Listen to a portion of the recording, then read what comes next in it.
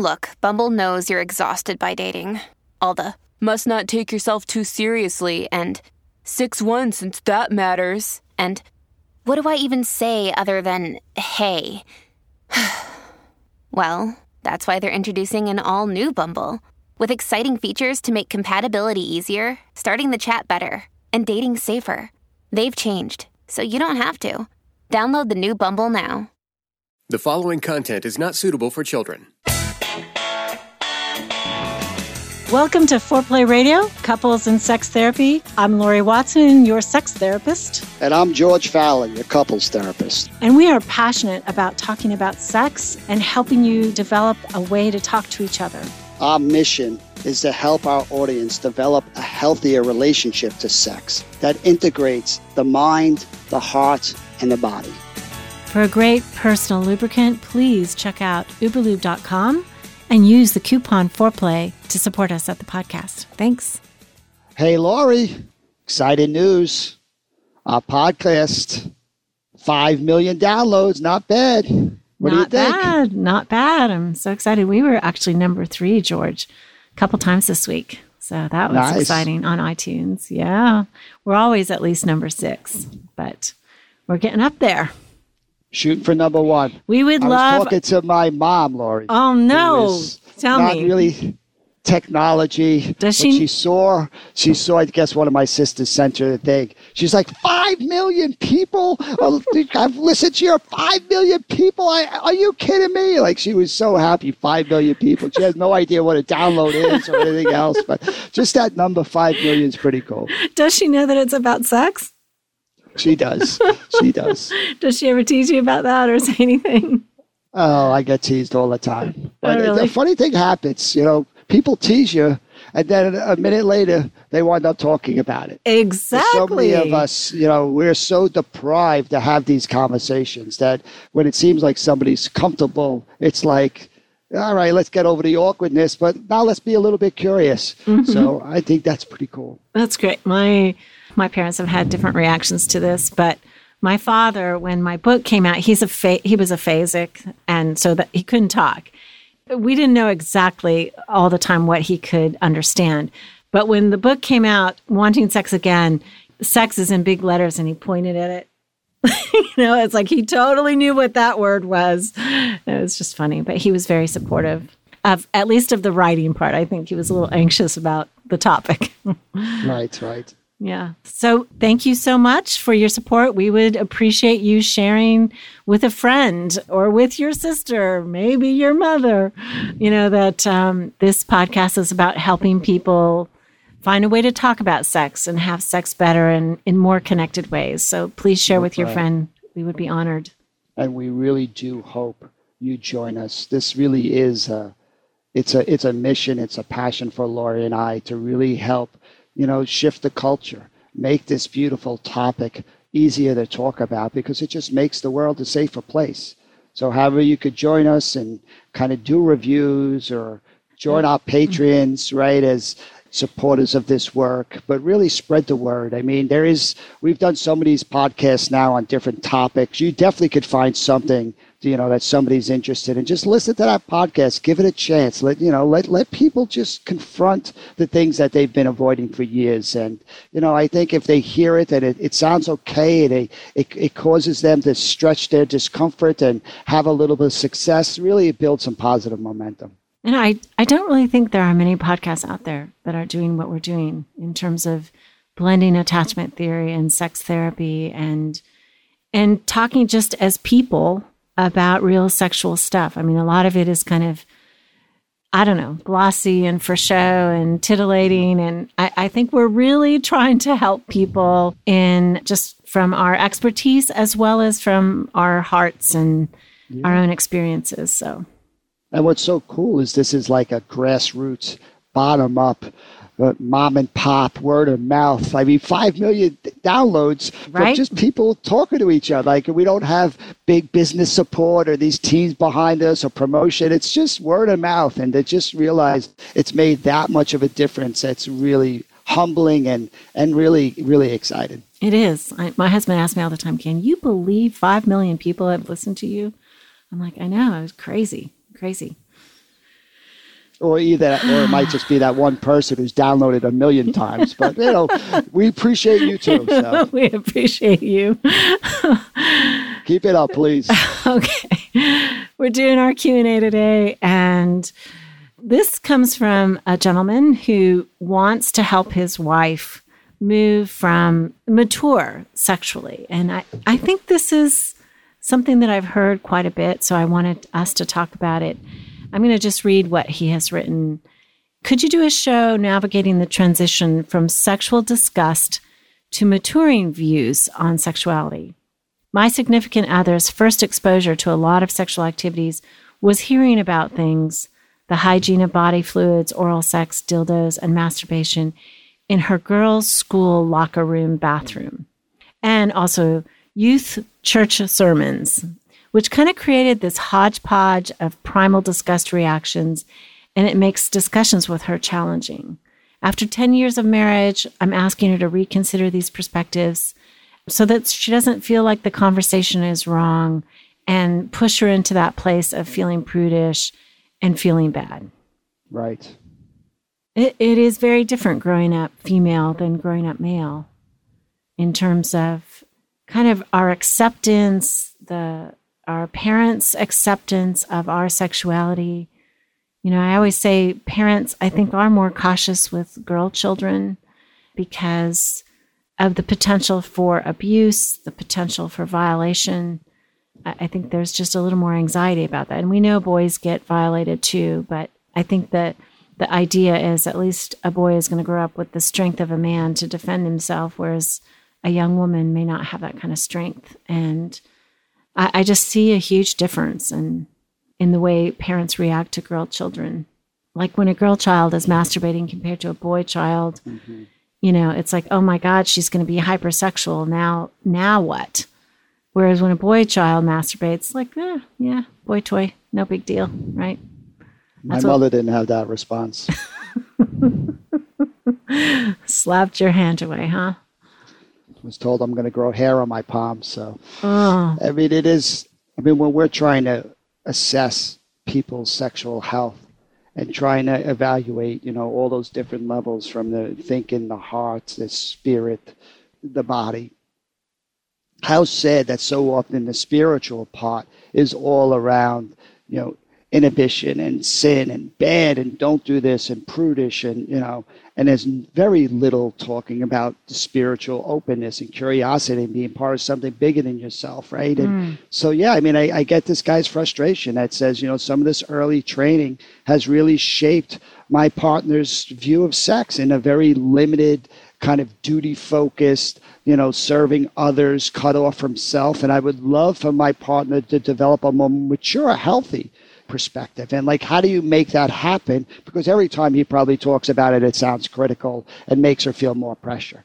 So I think this, again, is a great topic. How do we get these withdrawers who are loaded with guilt and shame and all these negative emotions that put the brakes on their sexuality, to get them to even look at their brakes, to try to free those brakes up so, that gas pedal of desire can just do its thing.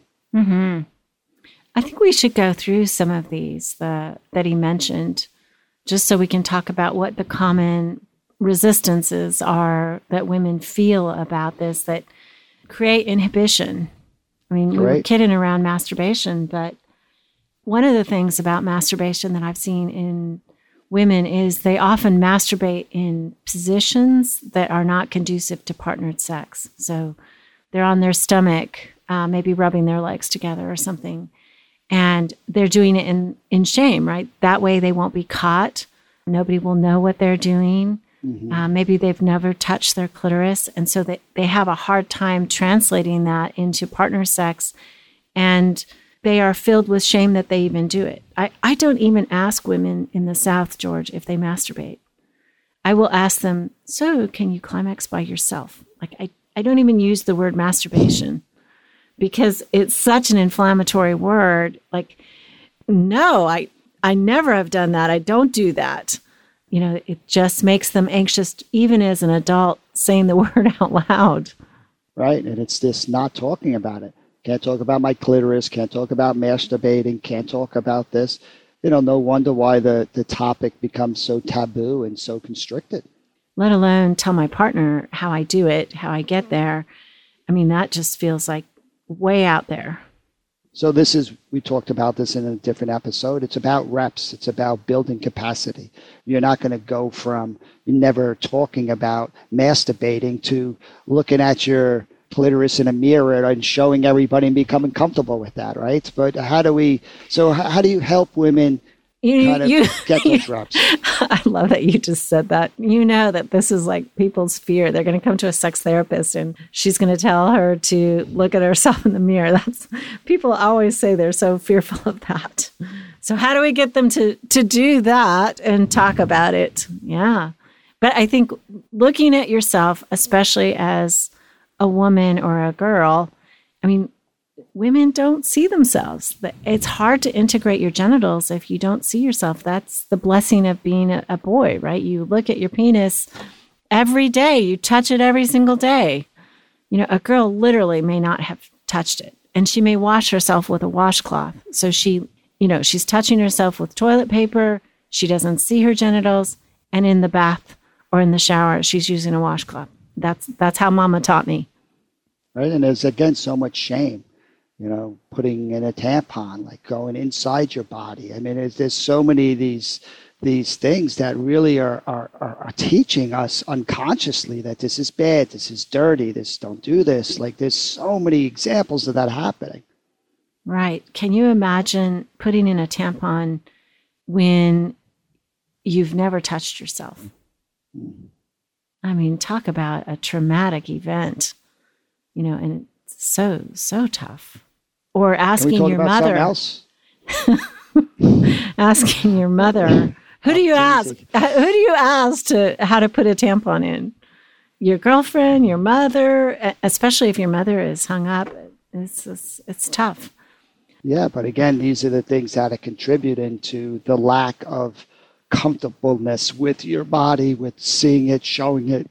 So how do we start getting these withdrawers to see the value in actually looking at these blocks, these things that are not their fault, right? But there's so much reluctance to even want to talk about it or to head in that direction. I mean, I would say, first of all, masturbation is totally normal. It's a good thing. It's how most women learn to orgasm. Sometimes with really highly religious people where masturbation is something that they see as withholding their sexuality from their partner. I have had to call rabbis. I've had to call bishops in the Mormon church. I've had to say, I need this woman to learn how to orgasm. This is the way. It's a prescription. I'm not taking her away from her partner. Can I have a special dispensation, so that the couple can learn something, and she needs to learn something about her own body. I've literally done that and received permission from all kinds of religious leaders that, yes, we get it. We understand under these circumstances, sanctioned. All right. Yeah. Okay. So let's come back and talk more about other stuff that hangs up women. George, I want to talk to you about Uberlube. They are a silicone-based product, and that basically is a non-reactive substance, so it doesn't cause allergies. It doesn't hurt. So many lubricants, George, actually sting over time, as women get allergic to it. And this is a neutral one. It doesn't change your pH balance, which is really important for women and hard to think about. But I think that using a lubricant, I advise it certainly for menopausal women and for any woman so that touch is more fun. I mean, I think people should use lubricants right at the beginning of sex.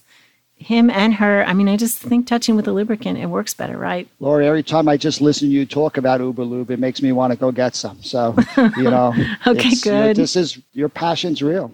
Yeah. And it's from success with something you believe in. So I do. It's something that I've recommended to clients forever. And I am so proud that they have chosen us to represent them. Uberlube.com for 10% off with the coupon Foreplay. So, G, what's your G spot? As a former firefighter, I'm trying to make the connection between sex and firefighting. So here it is. Sex is like a fire. It can warm you up or burn your house down. Oof. So, Lori, you know at times I can be a bit old school. I think I've tried to get caught up with the modern times and, hey, when you notice all what women have to do to go through the groom and clean and wax and all this stuff that seems quite painful, I figured the least I can do is, give a little trim and freshen up a bit. Oh, George. The problem is I used, what I was using to shave my son's head. And, it didn't feel so good down here. So you totally need Manscaped's electric trimmer because it is so safe. And you need this. It's like the improved lawnmower is what they call it, 3.0. 3.0. Well, listen, yeah. When you're going close to the family jewels, you better be safe and take your time. So. Absolutely. And you can use this in the shower. It's like waterproof. There's like an LED light that you can see, and they have this motor. I guess it goes for 90 minutes. I mean, I don't know anybody who's going to need it for 90 minutes, but definitely. I'm sold. Manscaped, here I come. Okay. So our listeners, they can get this for 20% off and free shipping if they go to manscaped.com. and use the code FOREPLAY. So, again, we have our goal, Lori. We're trying to get these withdrawers, in this example of Q&A, the wife who has really good reasons to have learned to be constricted around her sexuality, to start seeing the opportunities, to really do some of that fighting for herself, right? So often sex is about service and giving and do it for your partner. And that's beautiful. That's what love does. But we really want to awaken that part, inside these women that want it for themselves, right? That's why the masturbation is a healthy move, right? It's trying to say, like, how do you respond to yourself, get to know your body, see what it can do, really get to kind of enjoy, appreciate, affirm, love yourself. Right? That this isn't bad. This focus on yourself is healthy. It's giving you more to engage with, to kind of bring with your partner. But that shift from sex being something I give to something I am part of. Really, you got to get these women to fight for themselves in a different way. To really, instead of hiding these parts of themselves or pushing them aside, to really see the importance that this isn't going to change unless I take a stand for myself in a different way. Right. And there's a pathway to growing up into a more erotic woman than feeling hung up by maybe childhood taboos or childhood messages that said things about your body, things about sex were bad or off limits. I was raised in the church, and I don't ever remember any sermons or youth group discussions about dildos. Or I do actually remember discussions about oral sex, believe it or not. I remember one conversation, we were supposed to talk about how far we would go and how far we thought it was okay to go. And it was like, I think it was kissing, breasts, something, oral sex, intercourse, and of course, how are you really going to tell your leadership what you really think? Yeah. It was an interesting conversation. But so where did it end? I was bad. I can just tell you I was bad. All right. And listen, I just want a quick comment to that. Again, everybody's defining their values and what's safe for them and what works for them. For people with strong biblical values that, we certainly honor and respect that. Like, if you feel like this is how something was designed and created, like, how do you have sex within those guidelines that make it healthy and vibrant for both of you? I think, again, our goal is always what great sex looks like, regardless of culture or religion or sexual identification, right? It's about levels of engagement. So if you're going to do that with kind of lots of rules around it, like, how do you just get creative and have these open conversations? Yeah, I think the downside to all the rules is that sometimes people, in order to obey the rules, turn off the sexual self and the sexual energy. I did lots of counseling when I first began as a therapist. I did a premarital class in a big church, and so all the kids came back for sexual problems. And it was difficult because some of them, in order to kind of follow the lines that they felt were important to their faith, they had literally turned off the sexual self, and turning it back on in the marriage when it was supposed to be all okay was tough. And they had heard lots of taboo messages, and they had heard, that it was wrong to even think about these things. I was working with a couple recently and talked about using a vibrator. This guy says dildos, and I would say most couples, when they use vibrators, use clitoral stimulation if it's for her. So it probably isn't a dildo, because like we know, most women don't have as much feeling inside the vagina as they do their clitoris.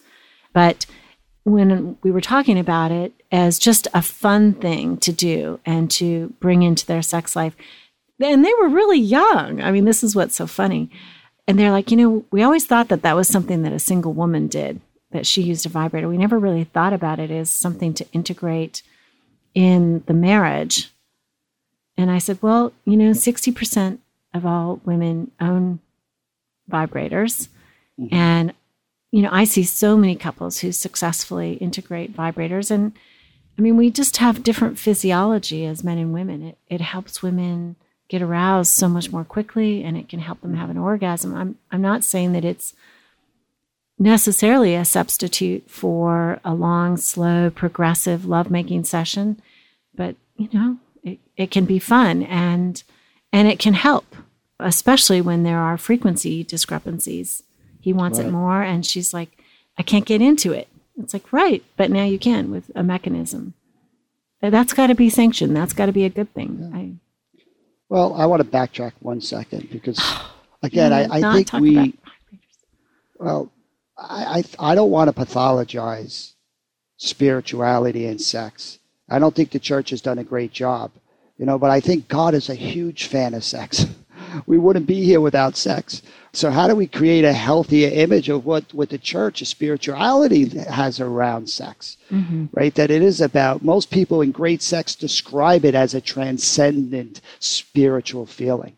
Like, this is a big part of it that we really want to understand. So I do think that the church has a big role to play in a healthy image of what sex is. Yes. But I don't want to always just bring it up in like the taboos and the no's and the bads, because there's a flip side of that. I think that's trying to be developed. Pope John Paul wrote an amazing book on sex. He's a guy who never had sex, but he could talk to the spirituality of it and the health of it. And, so I just want to make sure that people listening that come from this really spiritual, religious background don't think, we're always saying, it's wrong how it's being handled within the church. Right. I agree. And I hope I wasn't conveying that. I think that the church does do often a good job in talking about sex in marriage. But I think many people getting to marriage, it's conflicted. Yeah. And it's I really appreciate, Lori, how you bring so much of the psych ed to education into these conversations, especially for women that don't have the correct information. They don't know their body. They don't know what works. They just have the importance of reading a book or really understanding. I was shocked that, most women don't have orgasm without clitoris stimulation. Most men are under that assumption that it's all about the intercourse. Most women, just think about the setup for that. If I'm a woman, I'm getting married, I'm 21 years old, it's the first time I'm having sex, and I think it's supposed to work that way, and it doesn't work. I start thinking something's wrong with me. So that basic education. Right. Yeah. Women I say, do you have orgasms? And she'll say, not during sex, or not the real way. Right. And it's just believing an assumption that's inaccurate. And she has nowhere to go to get that accurate information. So certainly that question about how do I get my partner to a more mature place? Well, how does anybody grow up? We get educated. We learn. Right? We kind of know more about ourselves and the world and others around us. So how do we invite women into that journey instead of shaming them into the journey? I think that really is I want to inspire women to kind of want to do this for themselves, because life will be better, not to kind of criticize them into doing it and just trying to perform better. Lori, what do you think? How do we inspire women to want to do this work, right? Not to just make their partner happy. That's the performance. That's the pressure. That's the old way. That new way is them wanting to do it for themselves, kind of reaching into their own vitality, kind of accessing parts of themselves that have been pushed aside or not developed, right? To want it for themselves, not because their partner is asking for it. I think the message is that we have to grow the erotic self. And that is not something that most of us understood. You know, we thought sex was something that would happen naturally and be good. I think especially kids who grow up in the church and have heard a lot of the parameters around it, there's a promise on the other side, which is if you follow this path, you're going to be blessed by God with great sex. And the problem is great sex has to be developed, and putting yourself into that with education and learning. I mean, I've talked to so many people who've never read a sex book. Have you read sex books now, George? We might have to do a separate podcast, but it was really shocking for me to recognize how important the erotic mind is for women. I think a lot of times for men, it's visual, it's driven by testosterone. It's less important to kind of what my brain's thinking, right? But well, your brain thinks sexual thoughts because of testosterone. You're not cultivating that. You know, but how do women develop their erotic mind? Like, what does that even look like during sex? What are women thinking about as they're playing these erotic tapes?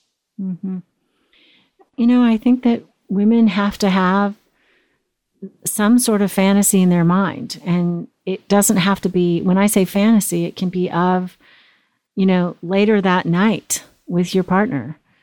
But their mind has to engage sexually, because just relying on sensation, it's like something doesn't click over. I mean, I often say, you know, you could use a vibrator for 45 minutes and nothing would happen if you didn't allow your mind to do something with that, to think about a sexual moment.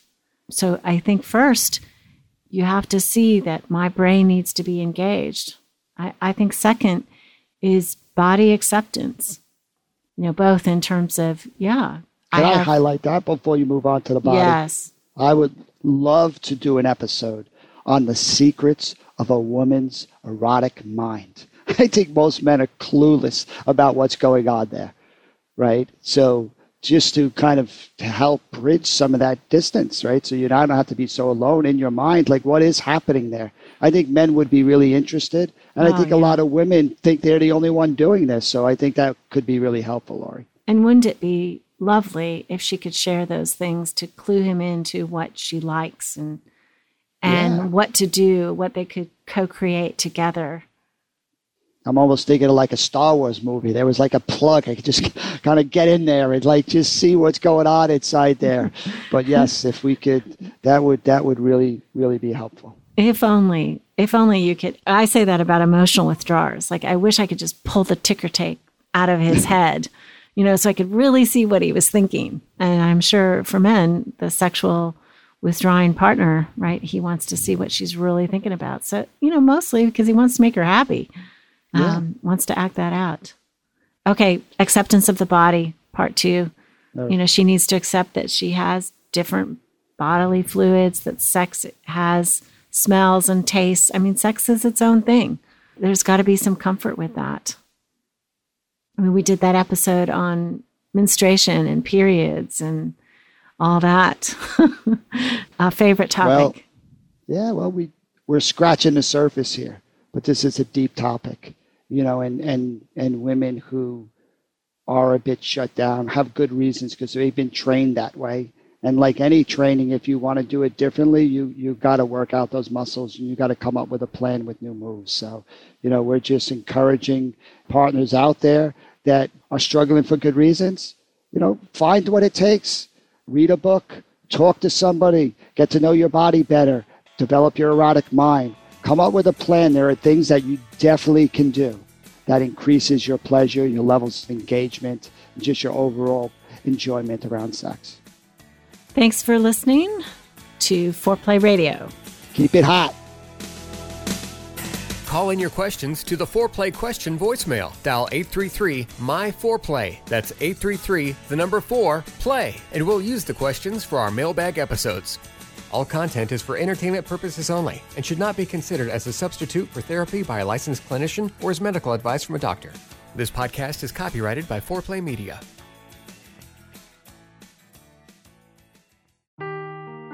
Seeking the truth never gets old. Introducing June's Journey, the free-to-play mobile game that will immerse you in a thrilling murder mystery.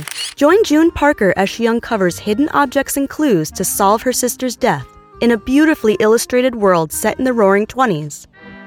With new chapters added every week, the excitement never ends. Download June's Journey now on your Android or iOS device, or play on PC through Facebook Games.